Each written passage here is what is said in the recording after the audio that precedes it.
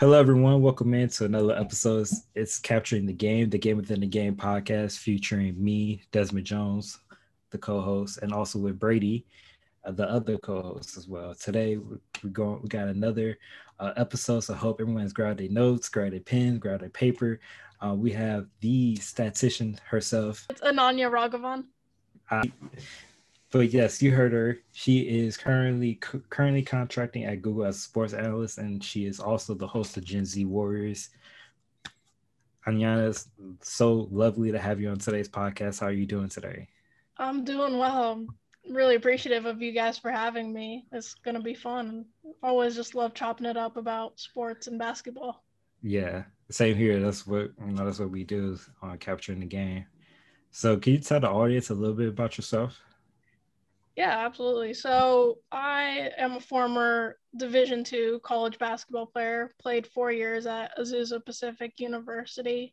Played mostly a little bit of point guard and shooting guard, but I preferred the point. I always grew up loving to pass the ball, idolize, Nash, Chris Paul, and of course Sue Bird were the people I tried to emulate my game after. And that was always my favorite part of basketball is getting assists. But once I graduated from college, I went on to get a job as a game day statistician with the Santa Cruz Warriors.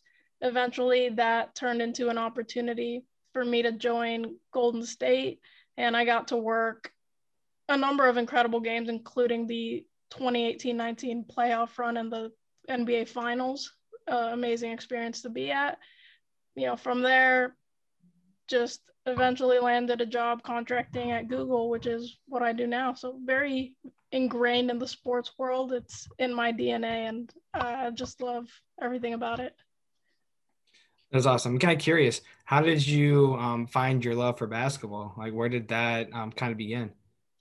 So me and my brother, he's about a year and a half older than me, but we're incredibly close and did everything together growing up. It started off with baseball, and my dad tried to get us into golf a little bit. He said, let's put the Indians in a non-contact sport. They'll do better in that.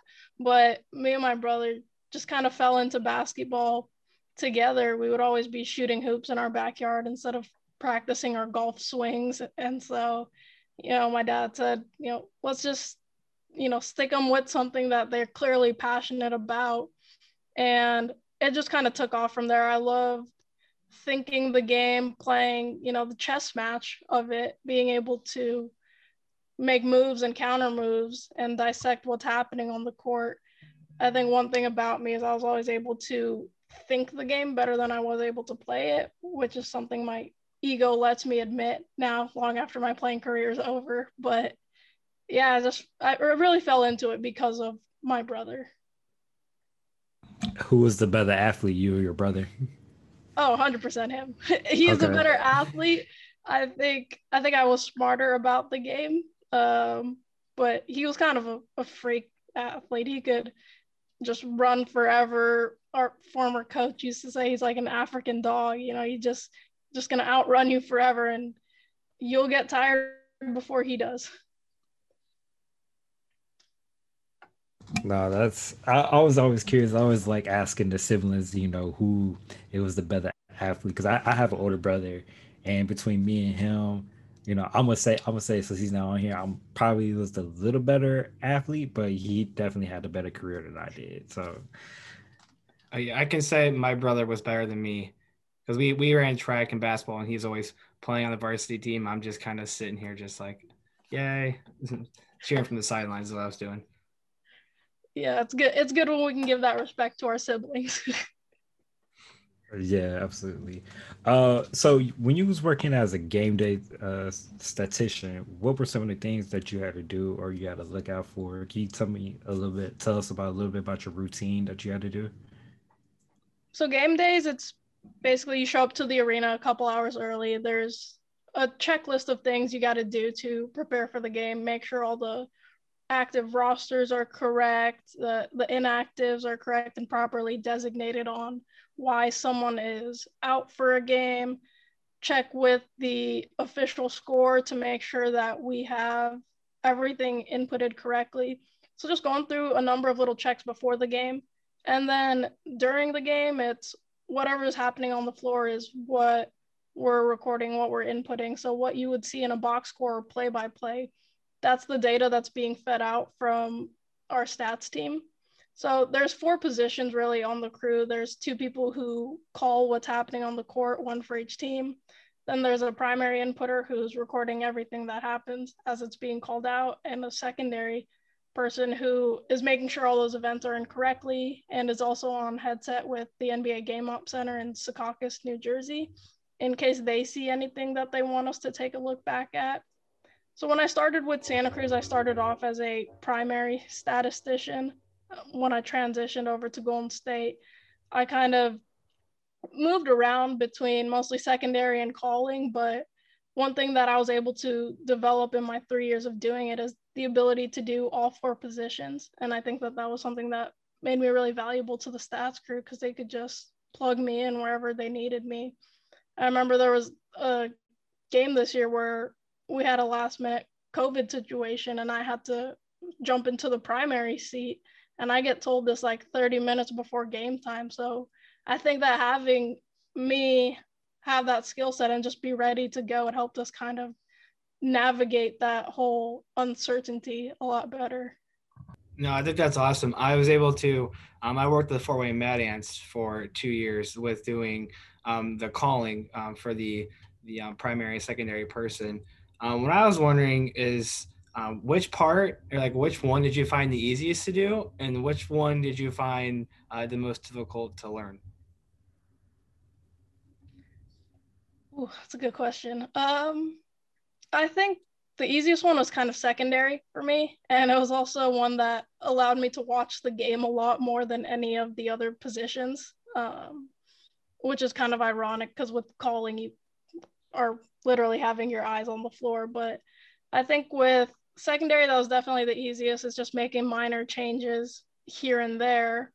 But the hardest one to learn, I'd probably say calling, because I think there's different ways that different stats teams call it, just kind of different lingo that they use. And then also remembering to call things like that was a fast break, what type of turnover, the descriptors on certain plays. And so that took me a little time to get used to. But I think that having my prior experience in playing basketball kind of helped me pick both those things up pretty quickly, because I could always fall back onto my knowledge of the game if there was something I was unsure of. No, that's pretty dope. So this is like, so I'm kind of into data a little bit. So when I'm currently in school working on my master's in business and administration with a data analytics concentration. And so just hearing you guys talk about this, like it got my brain like going off like fireworks right now. One thing that I was curious about, has there ever been really been like an athlete that ever gone back and like watched the game and look at the stat sheet and realize that it maybe not line up with like what you guys have written down or what you guys have stats? Like how much does that like ever really happen at all? I mean, there are times where we have Yeah. to feed into like post game corrections, review the game. Things were recorded correctly. I think it happened a lot more for me with Santa Cruz in terms of reviewing a game and making stats corrections than it did with Golden State, because in the G League, we don't have that connection to the NBA Game Op Center. So we don't have someone telling us live what we need to go and correct, which I really think would be useful to have in the G League so that you're not having all those post-game errors to come fix. But yeah, there's definitely been times where you got to go correct a couple guys' stats, and it's not something that you want to have to do, especially with these guys in the G League particularly. They're trying to get their shot to be called up to the NBA, and having that live accuracy of their stats could, be a difference point in their stat line sticking out to a prospect or a scout. And so we really try our best to make sure that it is all accurate, but certainly messed up a few times.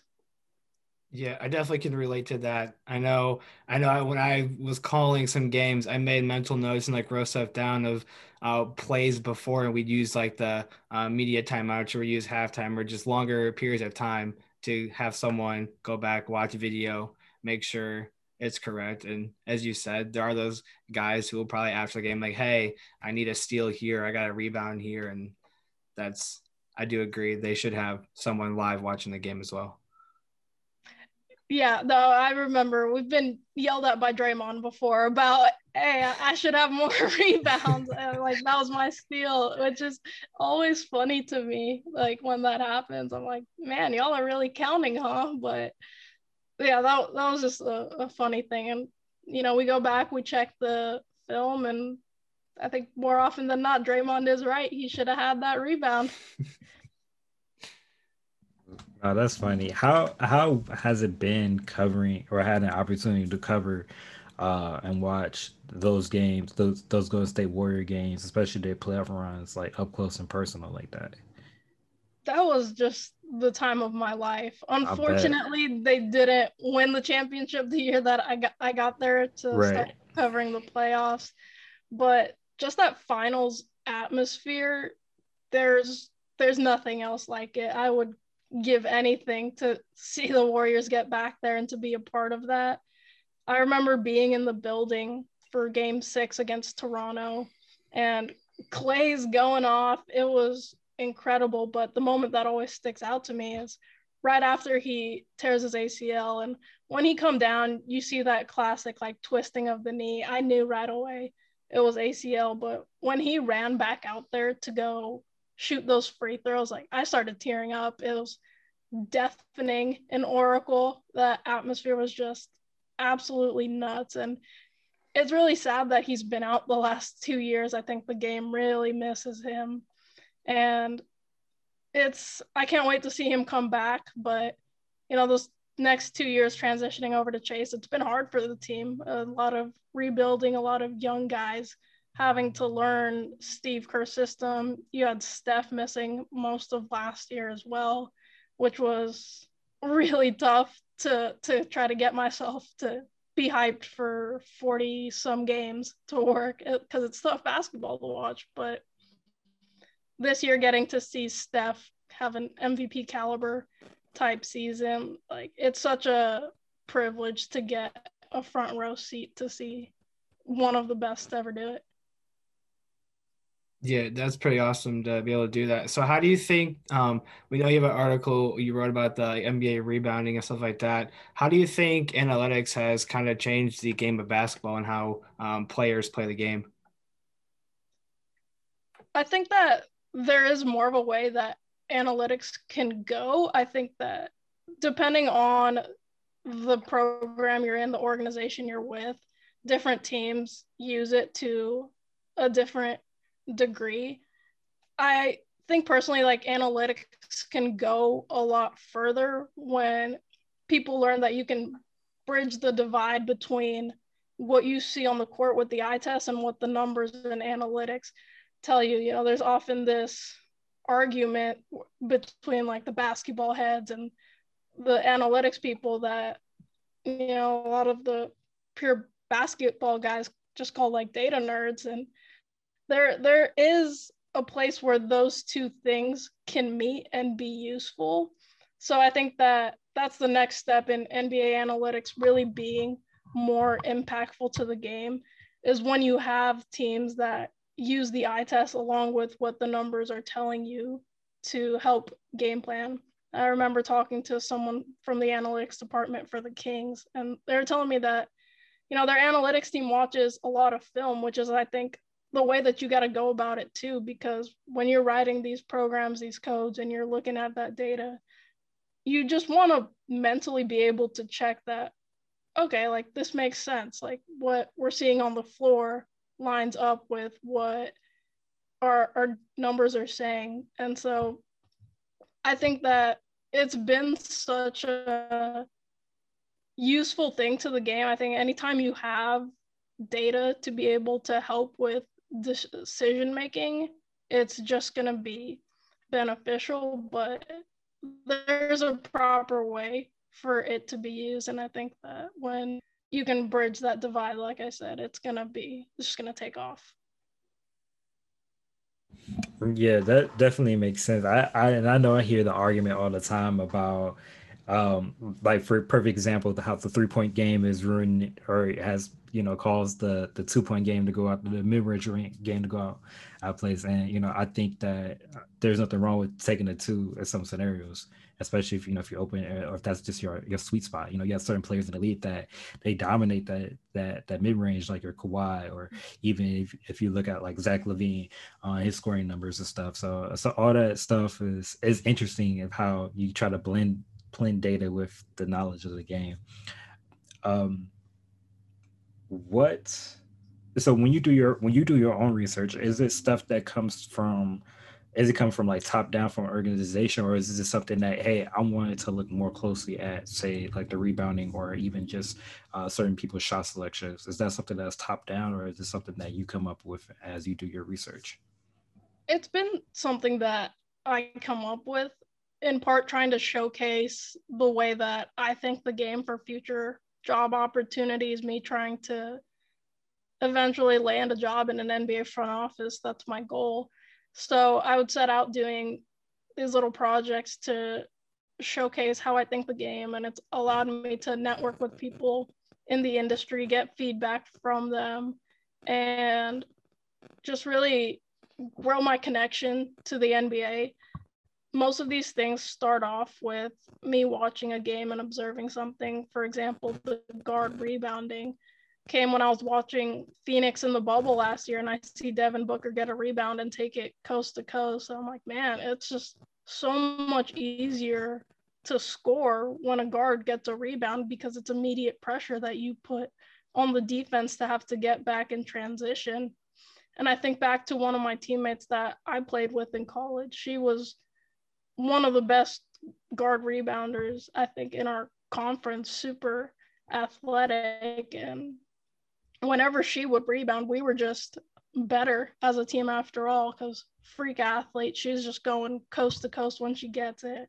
We got our wings running down the alley, getting to their spots, and a post rim running. So I just took that idea of seeing that and kind of dove deeper into the numbers, see if what I'm seeing on the floor matches up with what the data says about it.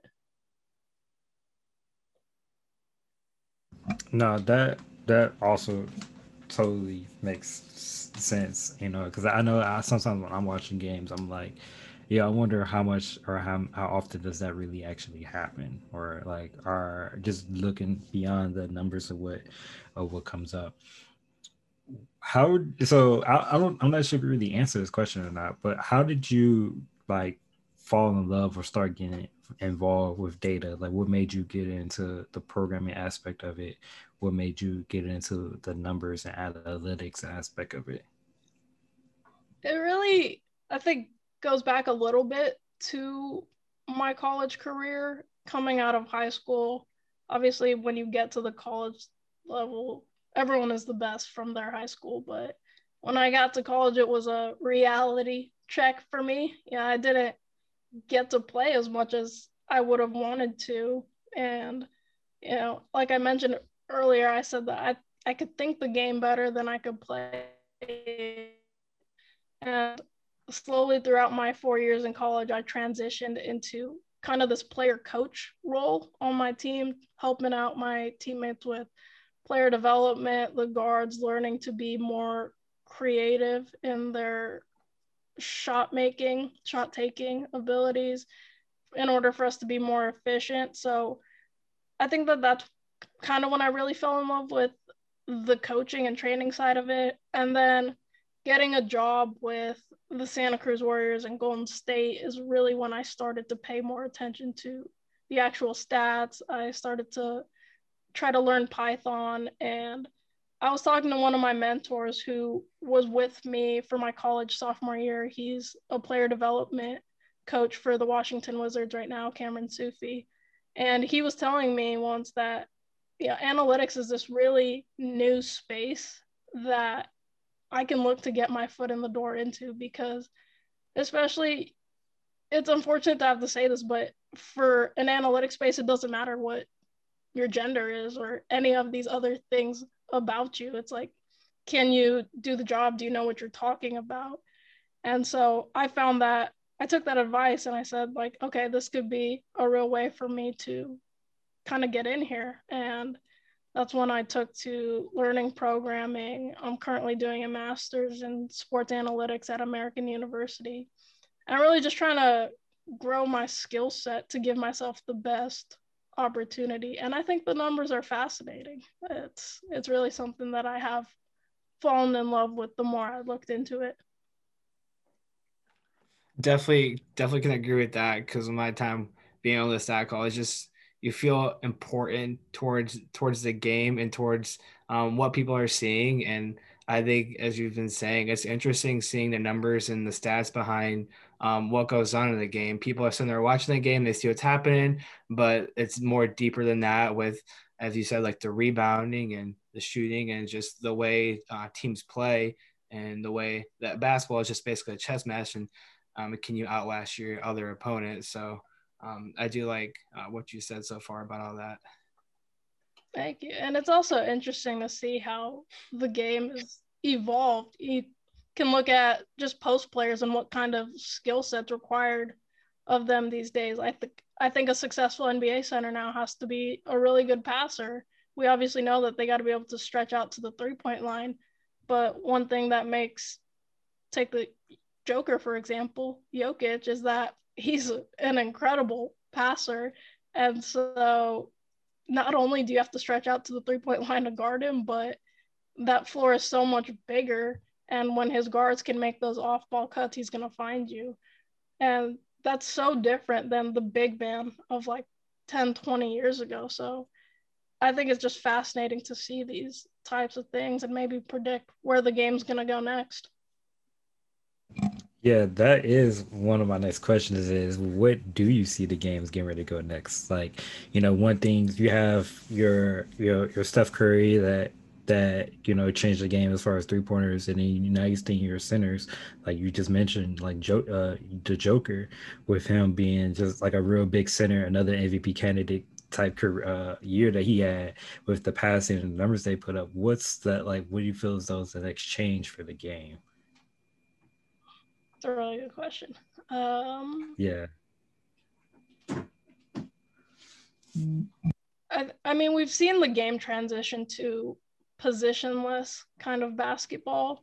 Yeah. And now we've kind of seen the big man kind of reassert himself as an important position, just in a different way that it used to be. I think that I hate saying two-way players because basketball is a two-way game, so everyone should be a two-way kind of player. But I get it. I think that that's the next place, because you can't just be a 3-and-D guy anymore and help your team be successful, especially if those threes aren't falling. We just saw that with Dallas losing today to the series of the Clippers. And you got guys like Tim Hardaway, Maxi Kleber. Those shots weren't falling like they were before. And so you got to be able to bring something else to the table than just being a specialist. So I think that players are going to have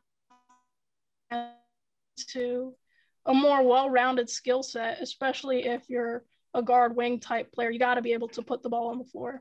Like you see it with Duncan Robinson too. Teams are going to learn that they're going to run him off the line. And if he can't create from there, either for himself or for his teammates, he's not really an asset to a team.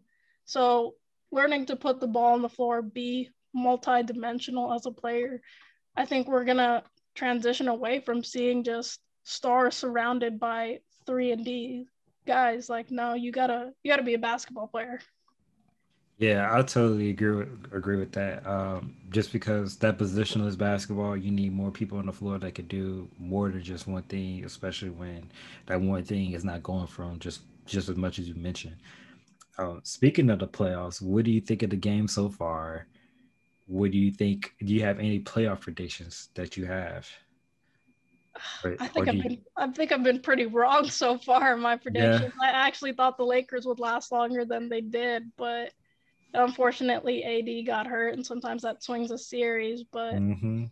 I I'm really enjoying it so far, to be honest. Obviously, I wish my Warriors were in there. I don't think they would have gone too far, but I would have loved to see them have a shot at it. Yeah. But there's so much young talent in the league right now. I So absolutely much. enjoy Trey Young just loving the big stage, Devin Booker stepping up.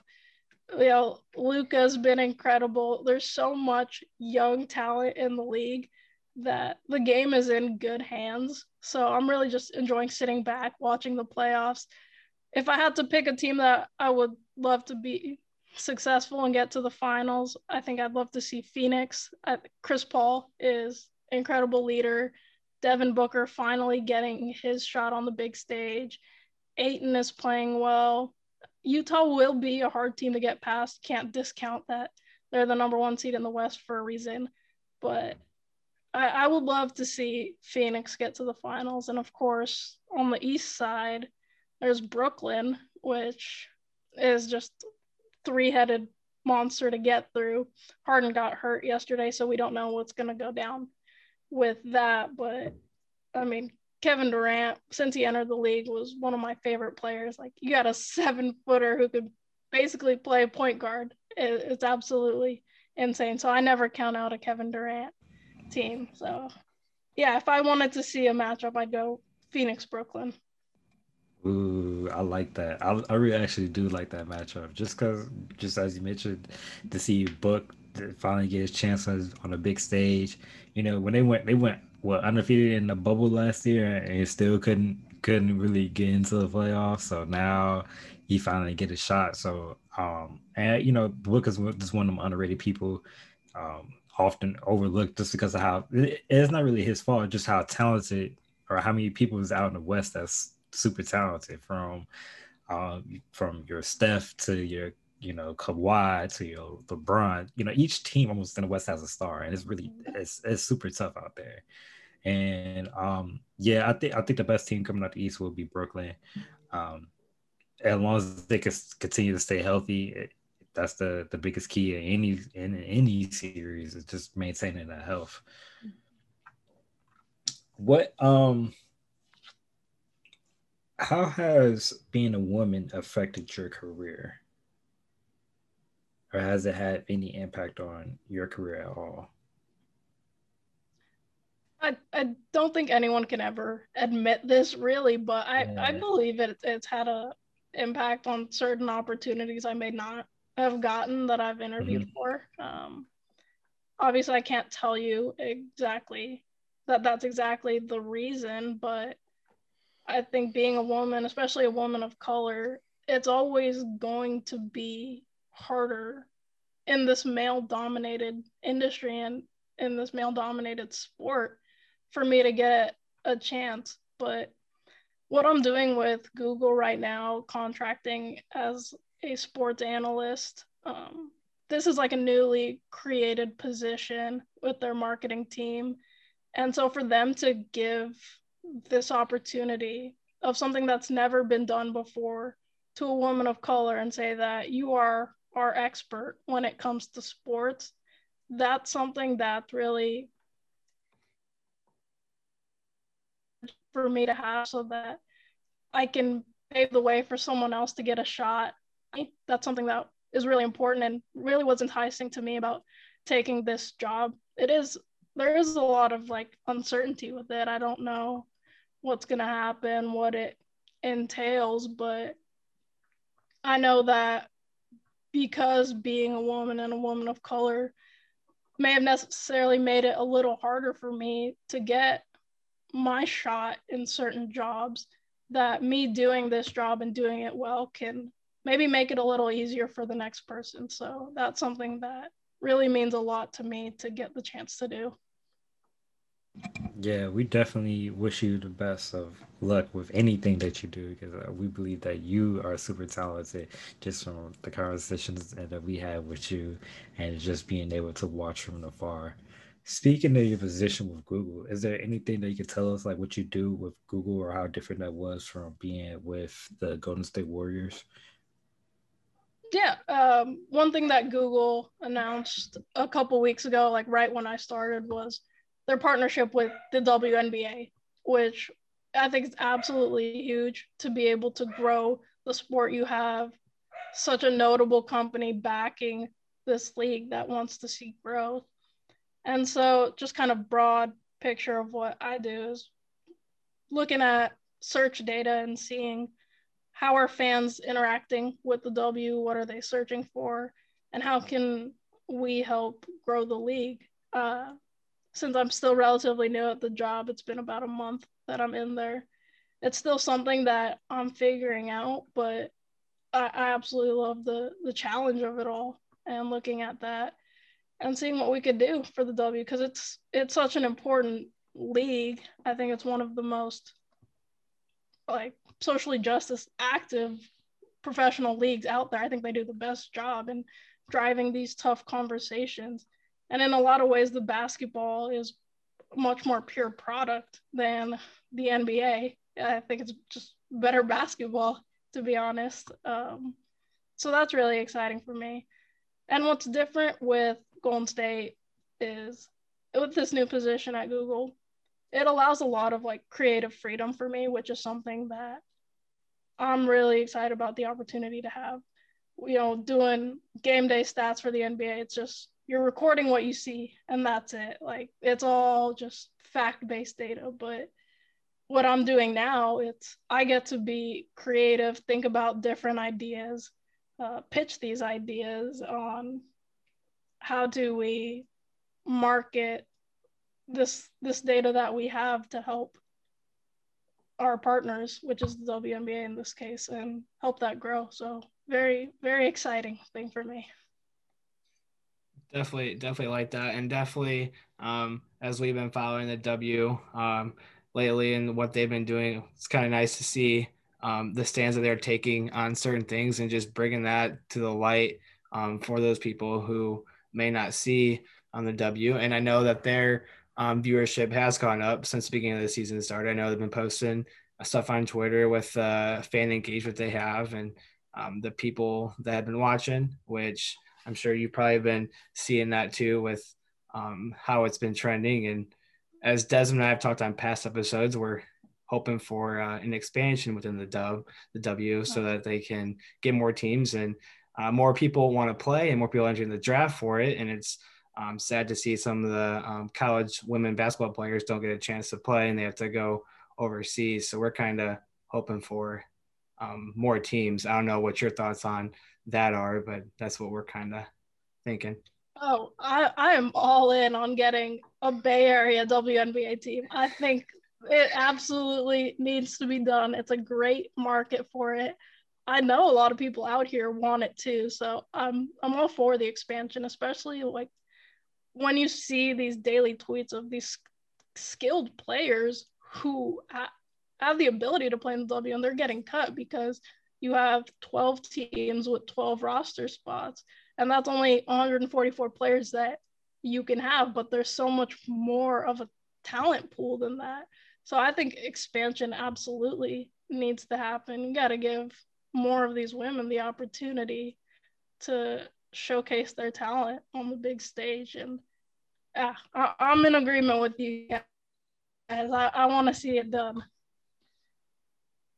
Yeah, we definitely want to see it done. So I know past conversations that we have, we was always looking at Philadelphia as being one spot potentially, and then also somewhere in the Bay Area, whether it's San Francisco, definitely deserves a shot. Having a team on the West Coast, so we're all for it. We it's for me right now. I'm like I ain't gonna say I'm basketball out, but it's just so much sports going on where I'm watching. I'm trying to pay attention to MLB. I'm a big White Sox fan. I'm trying to keep up with the NBA playoffs, 3 or 2 games every day, every other day. And then you also got the WNBA season that's going on. And so I'm sitting here trying to catch up on games. I know my wife is always watching. She focus primarily on the WNBA, so she always puts that first. But me, I'm like, yo, how do people keep up with all the sports that's going on right now? I mean, am I alone with feeling that way? Like, how do you feel about it? Uh, I think it's I'm overwhelmed. Yeah, yeah, that's what I'm saying. It's difficult. Brady. It's as I was saying, there's so much stuff happening, and I'm sure with what you're doing with the analytics side, I'm sure it's way more than just watching a game. Oh yeah, it's looking into data for all different types of sporting events, not just the W, even though that's our partnership. It's all kinds of things. Then you got the Olympics coming up. I know that that's going to be a big thing looking at data for, which is awesome because the Olympics are one of my favorite sporting events ever. I think there's so much fun seeing all these different sports get attention that usually nobody would ever think about in the between 3 years. But yeah, I'm overwhelmed by the amount of options in sports that we have on. I want to watch more WNBA games. I have League Pass. I mean, $18, that's a steal to yeah. be able to watch those games. But It, it is. I'm just grateful that I can always go back once they air. I can always go back and watch it. Just because sometimes watching it live, I gotta go to like Twitter to go watch it live, or I go to Facebook to watch it. I'm like, this is so weird to me. Like this, I'm ready for one, the expansion, but also two, just for it to be able to be on live TV, just like any other sporting event that that is male dominant. Because so many of the women's sports is not really just put on TV, and I'm just like, yo, I just want to be able to just go go put it on TV. So no, they gotta nationally televise them more. And another partnership that the W just got was Amazon Prime to have them stream a number of their games this year, which is another huge one for them. Anytime you can get people to have access to the sport, it's gonna help it. So really just would love to see the access continue to grow. yeah, I totally agree with that. How important or how useful has it been to have like a mentor? I know you mentioned that you had like a mentor that that has helped you along the way. Well, so how important has that relationship been? It's been just instrumental. I mentioned my guy from the Wizards that I have. Also, a big mentor for me in the field is Mark Spears with, ESPN and the Undefeated. I met him at a Warriors game my first year working with the team, and he's like, man, I've never seen an Indian up in the media section before. And his, then fiance, now wife, is an Indian. So, we took a picture, he sent it to her. I asked him to send it to me too. And we just kind of maintained a relationship from there. And it's anytime I have a question about how to go about applying for a job or advice on the industry and the field, he's there for me. And I've been so lucky to have such an incredible support system, from my family to my previous coaches to these mentors that I mentioned, because sports, I think more than any other industry, are so limited. The demand for jobs is so high, but the supply is really low. So it's really hard to get a shot. So the more kind of people I surround myself with who are looking out for me, wanting to see me be successful, I think the better a chance that that going for me. And I'm really fortunate to have a good number of those people. Yeah, it is important to always have those people in the corner that can support you, especially when people recognize like yo, he was like, yo, I've never seen another Indian, and it's about like that's crazy. Just the fact that he knows that and he recognized that, and he's also like a big fan and supporter for you. Um, how how competitive is the market for data analytics? Because I feel like it's like one of those big buzzwords that people throw out there, and it seems like there's either not enough openings for it or there is like tons of opportunities out there for it. What is the market like for it right now? I think the problem's like a little bit a mix of both. And I think the way that a lot of teams are going about it now, at least initially with the field being so new, is they have to build their platforms, their data and analytics. Like their databases have to be built. And so that limits the scope of the talent that they can go after a little bit. You're looking more on these computer science programming people than maybe someone who has the experience in the sport, but maybe not as much of the technical knowledge. And that could shift once teams get these databases built. You have the technical platforms there, and now you want someone who can maybe think the game a little bit more. But I mean, I know I've applied for a number of data science, data analytics jobs with the NBA, and obviously didn't get any of them. Otherwise, I would be doing that. But it's super competitive. And right now, I think analytics departments on NBA teams are kind of small. You relatively have maybe 4 to 5 people, and that's on the higher end of an analytics department for a team. So it is a mix of, there's so many people who want these kinds of jobs, and they're just not being enough of them. And then the lack of diversity, I think, in the talent pool, because with them going with these computer science kinds of people, you're really limiting the scope of the backgrounds that you're drawing people from. It's not a diverse applicant pool, which is, I think, another problem that kind of needs to be solved in the industry, not just in analytics, but overall in general. Yeah. But yeah, it's tough, and I just really hope to see it get a little more inclusive, there be more opportunities, and for this thing to grow. Yeah.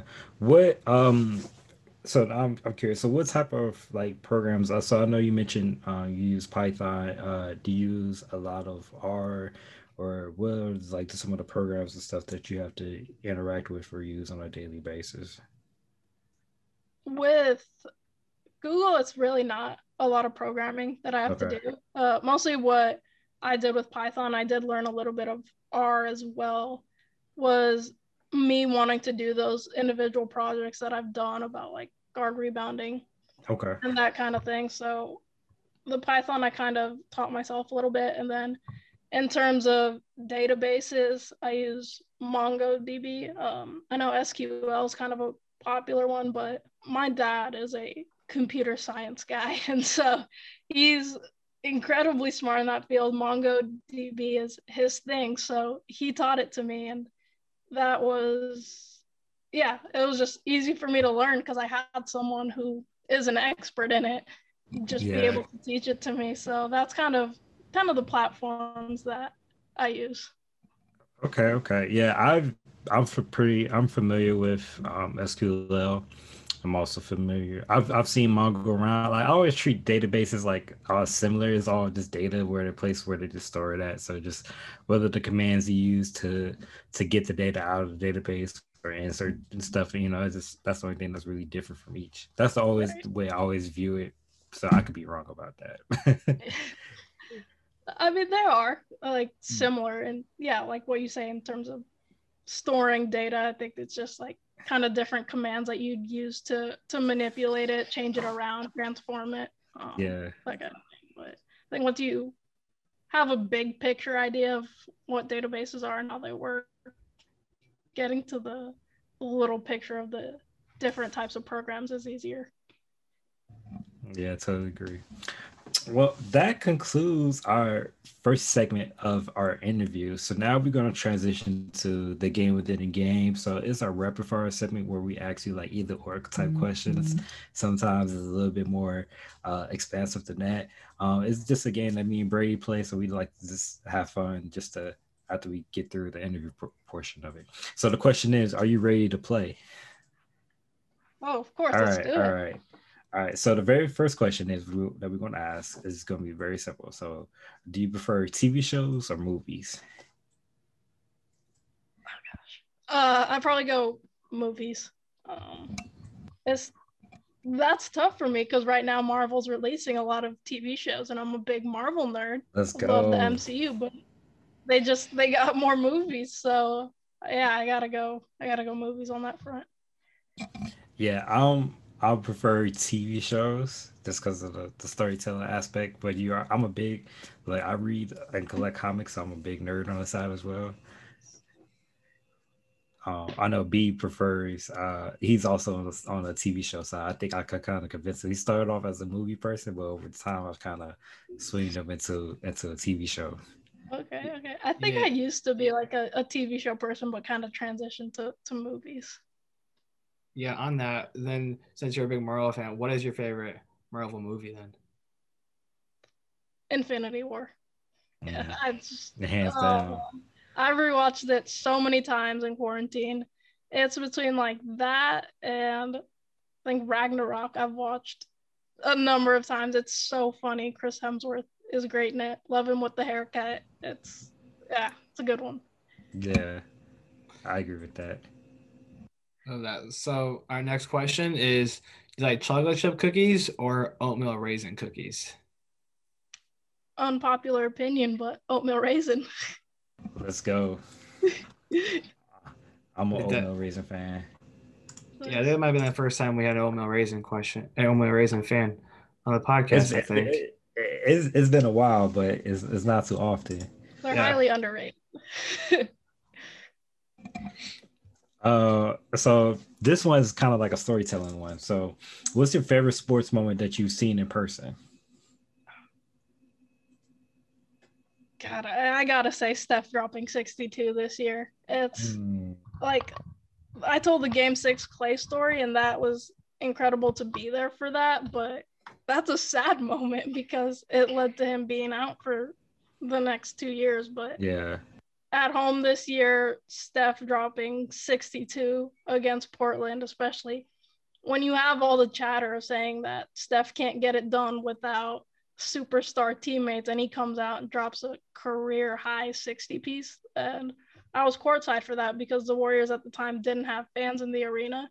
So their stats crew was sitting down on the floor, and getting a front row seat to that was that was magical. yeah. If I seen something like that, that would be definitely top notch. Just because the way that they have to guard stuff, like they can't no longer just put one person on them. They have to either double team him or make sure there's a third body that's close by him. And that makes it like I was watching. I got the Lakers and Golden State Warriors game in my head, and just the way that the Lakers had to defend this man is just absurd. Like he doesn't need much room to get off a shot. Yeah. He can finish at the rim, and he still got great vision. Like this dude is almost unguardable. Like you have to literally pick him up at half court, and sometimes you may have to even pick him up before half court. Yeah, I mean his one fault that I pick on is that he's a little too loose and casual with the ball sometimes. But that's just the way he plays. But yeah, almost unguardable. I kept the stat sheet from that 62-point game. I think it's still in my car. It was oh man, I'll never forget that one. That's awesome. So, if you had the chance to take over any organization in professional sports, which one would you take over? Golden State, easy. Like from the Bay Area, they're my favorite team. I just would absolutely love to help them, get back to their championship ways, get more championships down the line, to be able to bring something like that to my hometown. Because I know how it feels when your home team is winning championships. And man, if I got to take over an organization, I definitely want it to be that one. That's a good choice. So I always loved the Golden State, but I love the Golden State because of the colorway, like because of the jerseys, especially the We Believe jerseys with the logo always holding the thunderbolt. Like that was Mm-hmm. iconic for me when I was growing up. I was always playing like NBA Live, and I always picked them because I love their jerseys. So that kind of brings me to our next question: is what is your favorite jersey or colorway in both the NBA and the WNBA? I mean, with the NBA, it is the We Believe Warriors. Man, that was such a great uniform. When they brought it back with the Nike edition for the final game, final regular season game at Oracle Arena, they were playing the Clippers. They just looked so clean. It was awesome. And the WNBA knocked it out the park this year with their jersey releases. As a nerd, I do love the Indiana Fever Stranger Things jersey. I thought that one was just so cool, but generally as a colorway, I go with Las Vegas Aces. There's black, red, gold, and white. It's super clean. It looks great, and that team's just out there killing it, and they look good doing it. Yeah, I like that. Every time we've talked about the colorway with the WNBA, the Fever have been brought up with Stranger Things jersey, which does look pretty nice. Oh, they did a great job, and I can't wait for season 3, season 4, whatever the next season is coming out. I don't even know. I couldn't tell you. I don't think I've watched an episode yet. People might not like me saying that, but I don't think I've seen an episode of the TV series yet. Brady, don't feel alone because I'm right there with you, man. I feel like I got a catalog of stuff that I need to watch, and that's definitely like in the middle tier somewhere. It's like 2 or 3, so don't feel bad. You guys are TV show people too, and you haven't seen Stranger Things. I know. It's because we're trying to watch all these basketball games, so. Fair enough. Oh man! So I know one of the last questions that we have for you is, build your top 5 in the NBA and also in the WNBA. Current or former? It could be your choice. Okay. Your world. All right. Point. I'd go Steph. Shooting guard. Gotta go MJ. Small forward. We'll go Kobe. Trying to think. I'm gonna go with like a small ball 5. So I'm gonna go power forward LeBron, and at the center KD. That's tough. Okay. Yeah. All right. Let's see the W. I like the small ball lineup. Mm-hmm. Yeah, for the W, point guard, Sue Bird. 2, Diana Taurasi, White Mamba. Let's see. 3. Here. 3.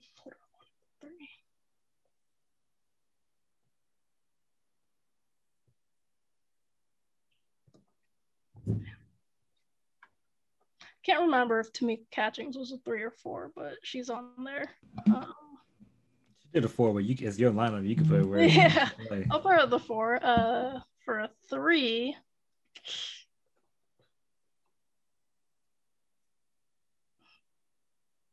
I'm gonna put Stewie at the 3. Brianna Stewart, and then for the 5, I'm gonna go Asia Wilson. That's a solid lineup. Yeah. There's so much good talent. It's hard to pick, but yeah, those are some of my favorite players. Yeah, that's a good lineup for both of them. I like the picks that you have, but that kind of concludes our interview today with the question portion in the rapid fire. So for the people listening and viewing this, where can they find you at on like social medias? Where can they follow you? Yeah, my Instagram is at Annanya R13. I think my Twitter is at Annanya Raghavan, so just my full name there. And those are the 2 kind of platforms I'm active on them. Despite me being a part of Gen Z Hoops, I don't identify with Gen Z culture, so I don't do TikTok. I don't know how it works. So Instagram and Twitter really, and I try to live tweet some NBA playoff games or WNBA games when I can. Just get my thoughts out there. Yeah, don't feel bad about TikTok. Don't feel bad. For those people that are listening and viewing, you can follow us on on Instagram at capturing_the_game_pod. You can search us up on Twitter at CTG_podcast. And then you can search us up on Facebook and YouTube under Capturing the Game Podcast. Annanya, would like to thank you for joining us today on this podcast. And we hope that we can have you on again here in the future. Oh, yeah, absolutely. Thank you so much for having me. This was a great time. Just kind of getting to relive some memories from my career, and the rapid fire was fun. That was a good time. So thank you guys, and I wish you the best of luck as well with what you're doing going forward.